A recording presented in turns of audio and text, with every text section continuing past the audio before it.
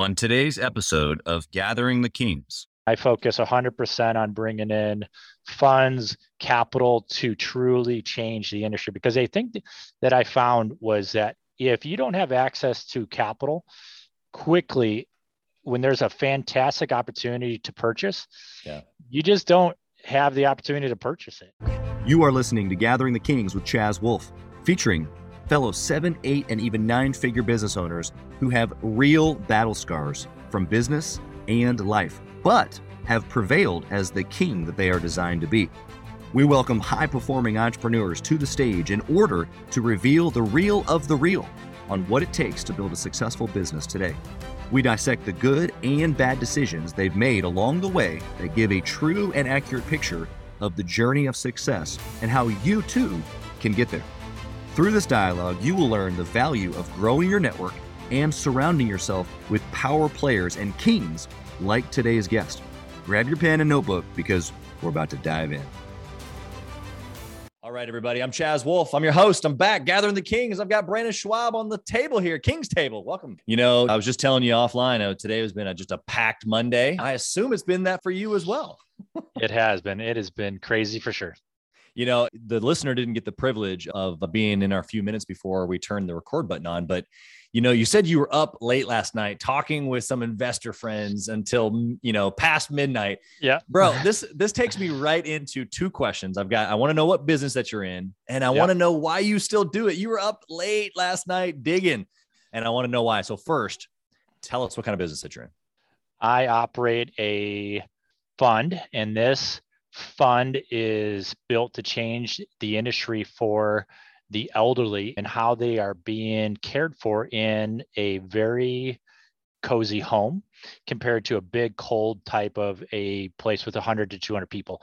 Our fund is basically geared to change the industry by giving funds to operators who could not open if they didn't have access to all of those funds. This past evening, we had a group of investors come in from out of town. They were from the East Coast, and we got done with touring all the houses and did all that. And then all of us came back to our office, and we began playing Cash Flow, the board game, at about 6 p.m.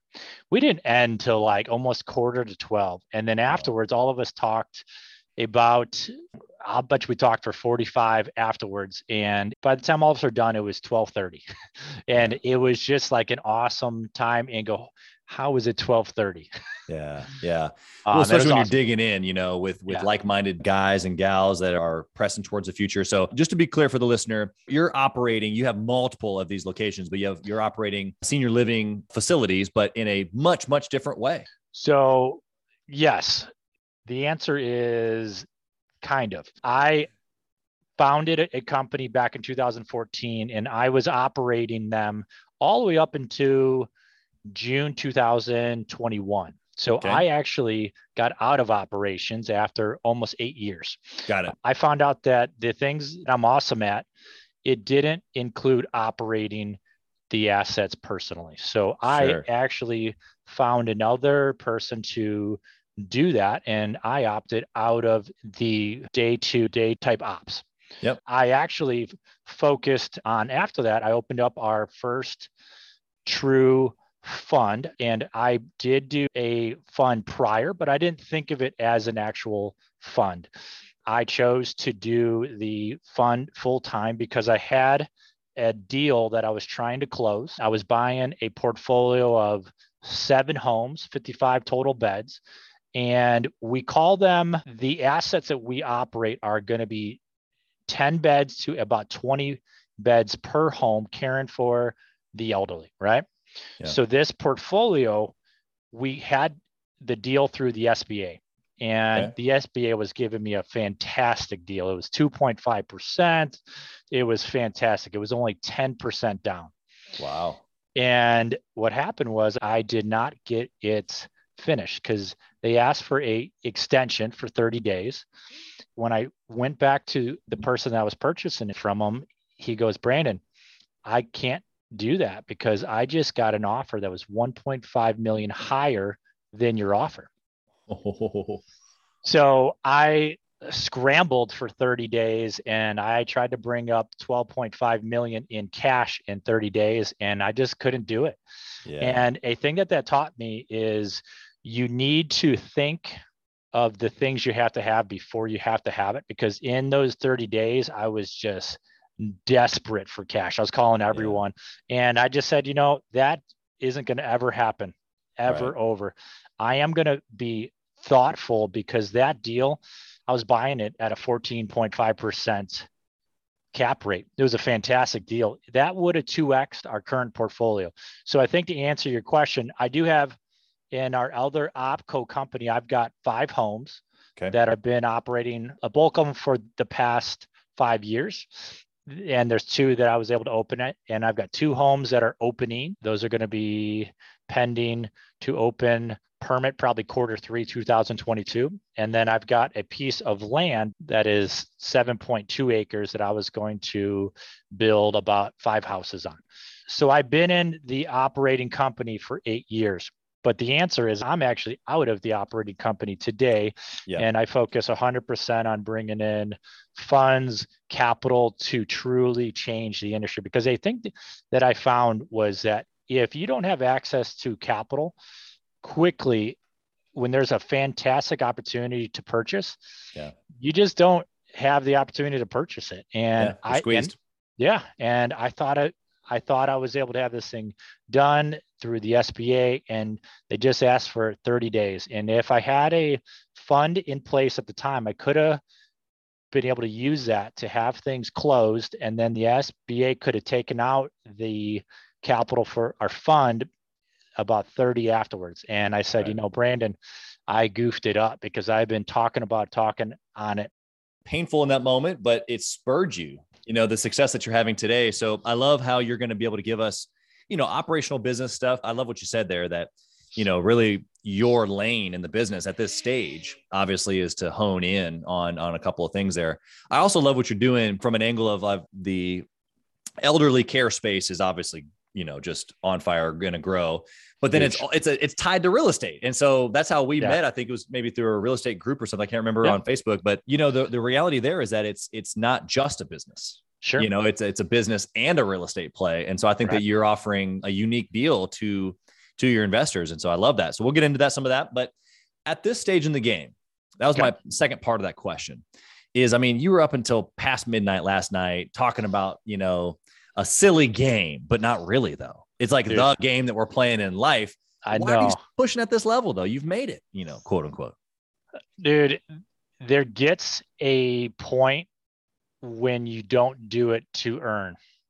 So as you do it to truly change the industry and have that purpose, is incredible. It is awesome to have the opportunity to change the industry, because a thing that I didn't tell you earlier, or I think I told you before this call, is I had a experience personally where a person in our family had to go into a place that had over 200 people, and it was cold, and I hated the atmosphere and the odor.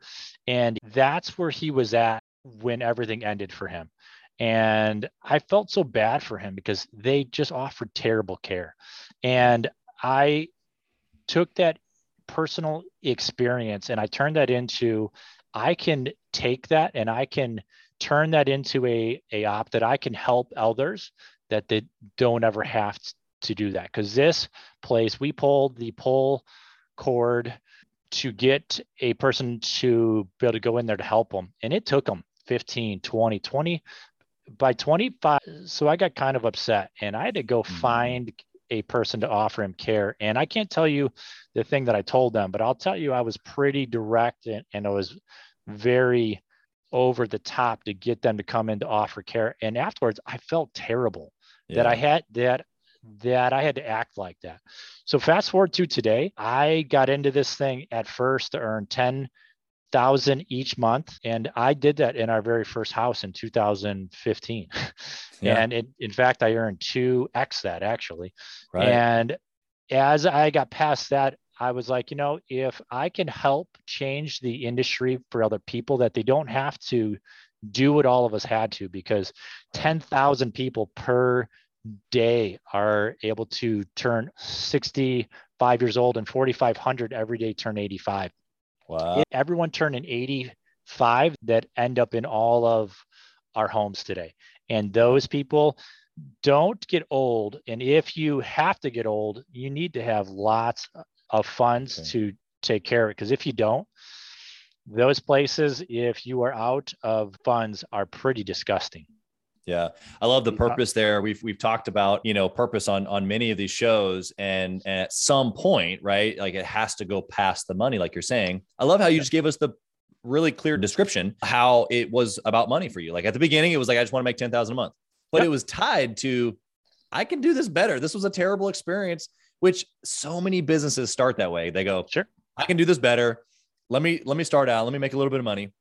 But eventually you've had enough success in building these locations and providing the service, and now building it into a fund to where now it's about, like you said, changing the industry. So when you're thinking about your purpose now, did you have that in mind then, or has that grown over the course of time? One of the things that happened is after I opened up Home 2, I finally had the funds. So I was able to hire an outside coach to come in. And he came into our L10 event. That was a 2-day event offsite, right? He began asking me the purpose that I opened up this company. And I gave him the answer that I told everybody. And this guy goes, no, I don't think so. Just kept digging and digging and digging and digging. And he got back to a day that I just told you on. And I didn't even have any clue that that was the purpose that I opened it, because soon as I got to that point, busted into tears. I mean, I was a absolute train wreck, because the day that I acted that way, I acted as if that didn't ever happen. I felt so bad. And if you have to get old, you need to have lots of funds to take care of it. Because if you don't, those places, if you are out of funds, are pretty disgusting. And that purpose changes things. Now, fast forward to today, I figured out that I can take a home that's about 5,000 feet and get it to have a total income of about 50 to 55,000 each month, with expenses of about 30 to 32 each month. So I figured out how these things can earn 20,000 so each month. Then I said, holy cow. A thing that happened is our first 6 years before COVID, right? We had about 8 people in that house that they had their final time here. It was in that house. But I think that was really cool is our company tracked the KPI of everyone that was able to be in our house that ended up being able to pass. But also the thing that all of us are able to track was the people that were in there. Could they answer the place that they were going to end up after Earth? And then also, how are they going to get there? Yeah. We had 100% people could answer that question. And then I said, wow, this isn't just on earning money. This is a thing that he called us to be here to help people end their final, because a thing that's actually really cool is if you can answer that before you're able to pass. So all things back before that don't actually play a factor into it. So even if you are a person that's terrible, if you get that in the end right, you were all good. So COVID happened, right? So just before COVID, so I said in 25 years, because we are going to have 25,000 people pass in all of our homes that are able to answer that question. And then I said, in order to hit that goal, because that's the, have you ever gone through the book, Jim Collins, From Good to, he has the big, hairy, audacious goal. And then I chose 25,000. And then after I chose that, I was like, wow, by 2045, we're going to have 25,000 people. And then I go, oh boy, I better get going, because in order to do that, so like we need to have like thousands of these homes, 3,000 homes coast to coast by 2030. And I said, I have to get going in order to help that, because if you think about the taxi cab industry, right? They're ancient. Right. In order to call one, you used to just go here, taxi, right? And then that whole type of industry got changed because they came up with a good idea and go, how about if you use technology and change the whole thing upside down?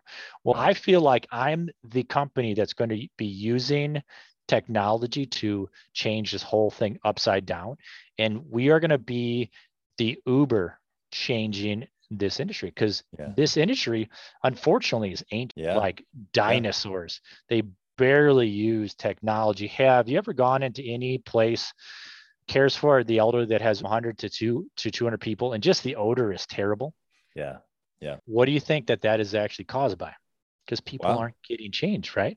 Yeah. I mean, you would think, So if you could use technology to keep that from happening, wouldn't you do that? Of course. You would think so. Yeah. But people stay in their lane. Interesting. So interesting. Okay. So you've given us quite a little bit of the history too. I love the purpose. Thank you. The heartfeltness behind it, because at this stage, like you said, you can continue to press. Correlating that to the listener, do you think that for us having them get to that point, that's the top purpose of us being able to be here, like, is we can change the industry, but also we can operate it in how it ought to be done. Right. Where I don't ever go anything under about 10 for each home, and I don't go over 20. That's purposely done so that they feel. And you're talking about beds. Oh, yes. Mm-hmm. Yeah. Okay. And so I do that purposely because the atmosphere is key. The place that they don't feel that they are there just to end things. If you are at a huge place with 200,000 people, or that is 200,000 feet, there is 200 people, that tells you are probably going to end things here. We are going to have awesome homes, cozy homes, things going on, where it tells them the total opposite. Yeah, I love that. So it's important to have that vision, is what I'm hearing you say for the listener. Yep. Okay, so let's go back into your journey a little bit. I want to go, you've kind of given us how you got started and kind of where you are today, but in the middle somewhere, you were making some decisions. And I want to know a good and a bad decision. So tell us about a good decision that you've made that just literally catapulted your entire business. That would be helpful to the listener. We had a choice early on, and this was probably about 2017 or 2018. Where we could continue and do it how everyone else is able to do it, or else we could offer awesome care in a home. We chose to offer awesome care in a home, but all of us knew it was going to come at a very big expense. And what we realized was that we had to do first how it ought to be done, and then B, to figure out afterwards how to get things to earn out. Sure. Now, typically in our industry, where if anyone has to have help, if they have anything that they have to go out, then they typically are going to go out. All of us found quickly is that if you have people go out, sometimes they don't come to your home back. Okay. So we decided to bring the RN, bring the M to. Our team had everything go into our house. Now that came at a huge cost. We added an RN expense because we felt that if you can do it in there, that was a good choice. But the backside of it was that it blew up what our costs were of how we were first operating. But we felt that in order to be profitable that way, we needed to keep under or over 10, but under about 20 beds. But collectively, our whole portfolio had to go out. So I had to have other homes because our overhead quickly got to about 500,000 per year. Right. And when you have got two or three houses can't cover the overhead of about 500,000 per year. That forced us to go out. So I think in order to answer that question, it is both in that choice right there. That was a very good choice to do the type of care that people ought to have and don't do what everyone else does. Yeah. But on the flip side of that coin was it forced us to expand faster because the overhead that I took on, the type of people that I had on our team to offer that, they were expensive, and $500,000 per year by 2 houses doesn't pan out. Wasn't going to cut it. Yeah. So what I'm hearing from the listener is that the experience, the service that you're providing, the end result, that you didn't cheapen it out. You didn't choose to go the cheap route. You didn't choose to go the economy route.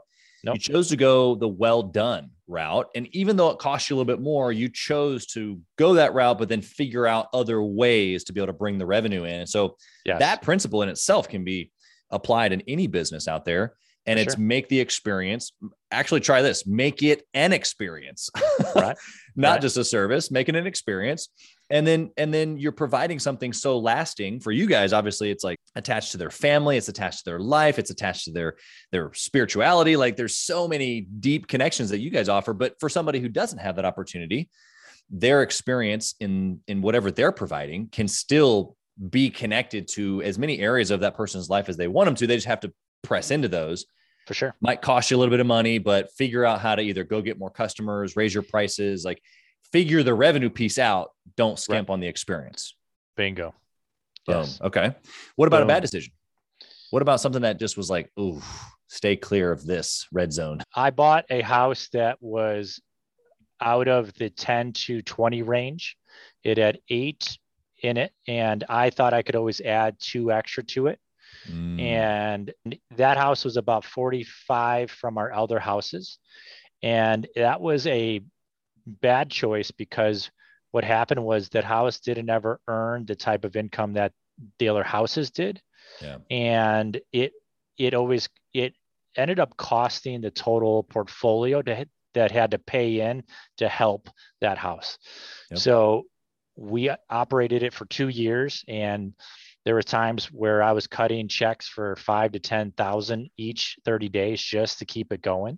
Yeah. And then I quickly figured out that if a house cannot get up and operational on its own within 12 to about 15, you just got to cut your ties, and we ended up closing it. So that was hard. I felt COVID forced it because we had caregivers that were basically paid to don't go into work every day. And that put us into overtime. And when you're cutting $10,000 each month just to keep things open, that gets old quickly.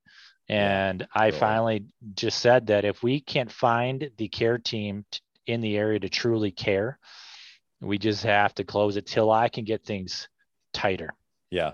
I love what you said there because yes, the nail in the coffin may have been the stress of COVID and the fact that you had to pay overtime. But the real problem, which you already said, was it wasn't in your buy box, right? Yep. It wasn't in a close enough area. So your economies of scale was difficult. Yep. All of the other things that were making your business successful weren't applied to this one because you didn't follow the steps that you had set out for yourself. And I just so relate to this. I'll tell the listeners my quick story is in my journey with edible arrangements before I started getting into real estate and other types of businesses. I opened up my 4th location, and it was the only out of all the 7 that I've owned. It was the only location that I opened out of fear. It was the only location that I opened so that someone else wouldn't take the territory. And I'll tell you what, it was the same exact thing. The portfolio was paying for that to be open. And eventually I had to just close it down, and it cost me hundreds of thousands of dollars. But I'll tell you what I learned from that is you make decisions in a specific way. Like for you, it was the buy box. For me, it was like, okay, I shouldn't make decisions out of like fear of losing out on something. It should be what's part of my game plan. Does it fit in the game plan? Does it not? Yep. Yeah. Crazy. Well, and a thing that is funny is at the time I had 3 houses open, and this house was home 4. Yeah. There you go. It's that weird number 4. Weird 4 number. It's crazy because be careful on 4. Be careful on 4. Skip past it. In fact, I tried to skip past it because I opened up number 4. No, I take it back. No, it was number 4. I was going to say it wasn't, but because I opened up 5, 6, and 7 all in the same 2-week period, but it was number 4 that got me, So anyway, just so appreciate 4. Yeah, exactly. Stay away. Skip straight to 5. All right. So when it comes to decision making, since we're kind of joking about this such a huge topic in business, do you have any sort of like discipline or any sort of process that you follow when it comes to trying to make good decisions now rather than the bad ones? Yes, I do today now. Back as I open things, as I had the first home open, home 2, I would even tell you home 3, I had a pretty good internal feel of like, is it good? So is it bad? Fast forward to today now, I figured out that I'm only really good at about 2 things, possibly 3 things, but I'm terrible at everything else. I'm going to find people that are awesome at all of the things that I'm terrible at. And then I get to pose options, and then all of us just talk on it. And then all of us could argue on it for an hour, 2 hours. But at the end of it, whatever the team is able to end up with is it. Like it's it. And that has helped us because our team is awesome. Our oldest is 74, who's been in the healthcare industry for 48 years. Wow. His partner is also on our team as well. Teresa's been on board in the healthcare industry for 38 years. All of these things are great because I am good at opening up the homes. I am good at being able to have them purchase, do all that. But as far as being able to operate them every day, I'm actually pretty terrible. That's a thing that all of us collectively talk on it. I just got done with finishing the book, Who, Not How. Not How. Yeah, And buddy. in that book, the whole time, that's a thing that I have been able to do. And this guy could have just told me to do all of this earlier. That could have helped us exponentially. Yeah. But of course, I had to do things the hard way. You know, I tell people I have done everything possible incorrectly. I would say 2 to about 3 times each. It took me that time. I think that has also taught me is that experience, you've got to go, hey, that's good or that isn't good, but then you got to change things quickly. Yeah. And I have built a team that takes things on early and they get it done quickly. And then all of us are able to talk on it. But then after the team is able to come up with it, boom. A deal that I could talk on that could potentially be a choice that I bought that was bad is during COVID, I bought a house on the East Coast that was on the MLS for 2.2 million. I gave them 2 offers. The first offer was 1.8 million owner carryback financing, and the other offer was $700,000 cash, close in 5 days. Which offer do you think they took? It depends on what their motivation was. Okay. They took the option to close quickly. Okay. Wow. And they took all cash. So we argued because I was just adamant to open up this property. 15,000 feet. It's gorgeous. And our team argued and came up with Brandon, put it up for sale. And our team just got an offer. We got a LOI offer on it for 1.8 million that our company is going to clear over $500,000. Like that's a thing that I personally pushed to open it because everyone else goes, nope, put it up for sale. I said, all right, fine. Boom. And you did it anyway. Good. That's such a like process to follow. But then you gave an example there for the guy who maybe doesn't have like an executive team like you do in your house 1 or 2, and it's just kind of you and maybe a couple of other people. Does that format still apply there, or does it change a little bit for that guy? Back before I had a full team of people that I had on our team. So I always had been able to hire a person to help me. And it isn't a person that's always in the particular industry that I'm in, but I found a coach that I could hire that can help keep me going, because in the first couple of years, I didn't really feel like I could talk to anyone. I didn't feel that anyone got any clue of everything that I was going on, but I would go crazy if I could not talk to anyone. And even if he didn't have every answer, but if I could just talk it out with them, typically at the end of it, it was a easy option that I typically answered it. But the whole time he just asked me good questions. And then at the end of answering, I said, all right. And if you don't have people on your team, you've got to find a person who has done good things that I think you could ask to just to talk to. And typically people who have been able to do things for 10, 20, 30 years, they don't typically have a ton of people asking them. And that's a thing that's crazy today. If you have a person that's able to absolutely just crush it, just ask them for help. Typically people are like, hey, that's cool, because it is able to give them an opportunity just to help talk, but then also they can take all the things that they've gone through personally and give where they can help different person by all of that. And that part's really, really cool. Yeah. I think the perspective there is that you don't have it all together. You know, someone else, even if they don't have it all or all the right answers, having that counterpart. And then specifically what you said is having someone who has some experience. Yep. That can just bounce some things off of you or even just ask good questions. Yep. I think that a lot of entrepreneurs fall into the trap of, I'm over here, I created this thing, I'm by myself, and so I'm going to just figure it out, which is fine. Like there's an ownership factor to that, but sure. But man, it gets you trapped and stuck in that place of, Yep. You're by yourself and you don't have anybody to talk to, and also ego. Like it just gets in the way, and then you don't have any creative thoughts or anybody like poking holes in what your plan is, or Sure. There's just so much value in having those other people, whether they're local, whether it's a group that you're a part of, whether it's a coach, whatever it might be. So love that angle. Okay. Thank you. You ready for the speed round? Sure. Go. Okay. We're going to go one word answers here. First one is, if you could only track one metric inside of your business, only one out of all the things that you track, what would it be and why? The people that are going to pass in our homes, that they are able to go up to heaven, because that's the only thing that, if you take care of that part correctly, I feel that he will take care of everything else for us. Yeah. I love that, that you have the ability to tie that to a metric. That's so cool. Not many businesses that have that opportunity, for sure. Okay. What book would you recommend that a six-figure owner read? Life and Air. Life and Air? Life and Air. Life and Air. Okay. Steve. It's the author is Steve Cook. Okay, I got it. Yep. Steve Cook. And of course, you mentioned Who Not How by Dan Sullivan. What an incredible read.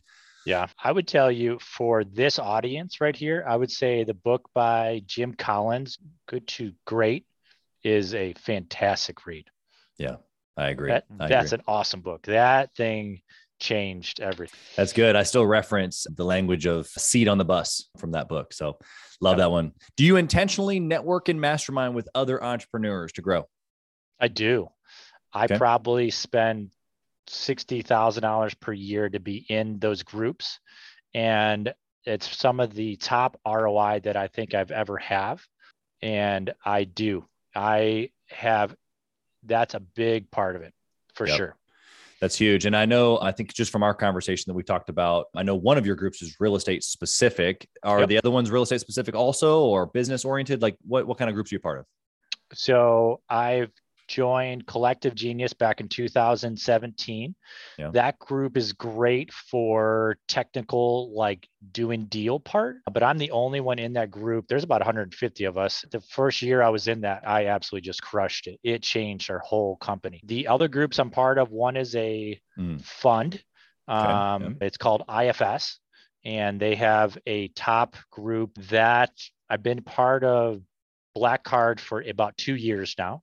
So that has helped us open up our fund. And the other group I'm part of is with Steve Cook personally. He has a group that keeps me not going 80 hours per week. Those three groups, one is 20,000 per year, the other one is 10,000 per year, and the other one's 10. And those three groups are great because they keep everything good, where I could go and put in like 80 hours each week easily. But I also get that if I did that, I would not be a good person at everything else. I've got 2 kids that are 8 and 14, and Kelly, who I've been together for 15 years, probably couldn't put up with me being just busy. So 100%. A thing that I do is I go 10 to 3 every day. So I'm putting in about 30 hours each week. Yeah. I love that. I love that you Purposely built done. your schedule. Yeah. I was gonna say you've purposely scheduled it that way. Yep. And I think every entrepreneur would love to get there, and they're trying to build systems and processes to get there. I love how you've given just even some credit to just other people that you've been around that help you've gotten there. So last question. If you lost it all, Brandon, what would you do? Lost it all. It's all gone. Being at that place isn't a good place to be at.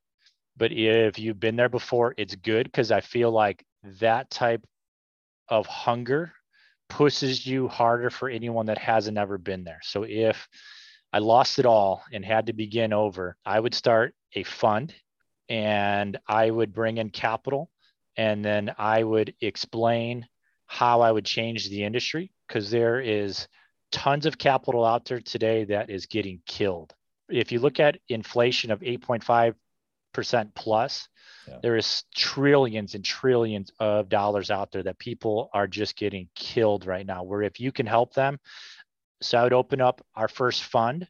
If I had to, I would partner up with somebody. If I didn't have any cash to open up our first fund, I would partner up with somebody and get the first one done, because I have the experience of how to go do it.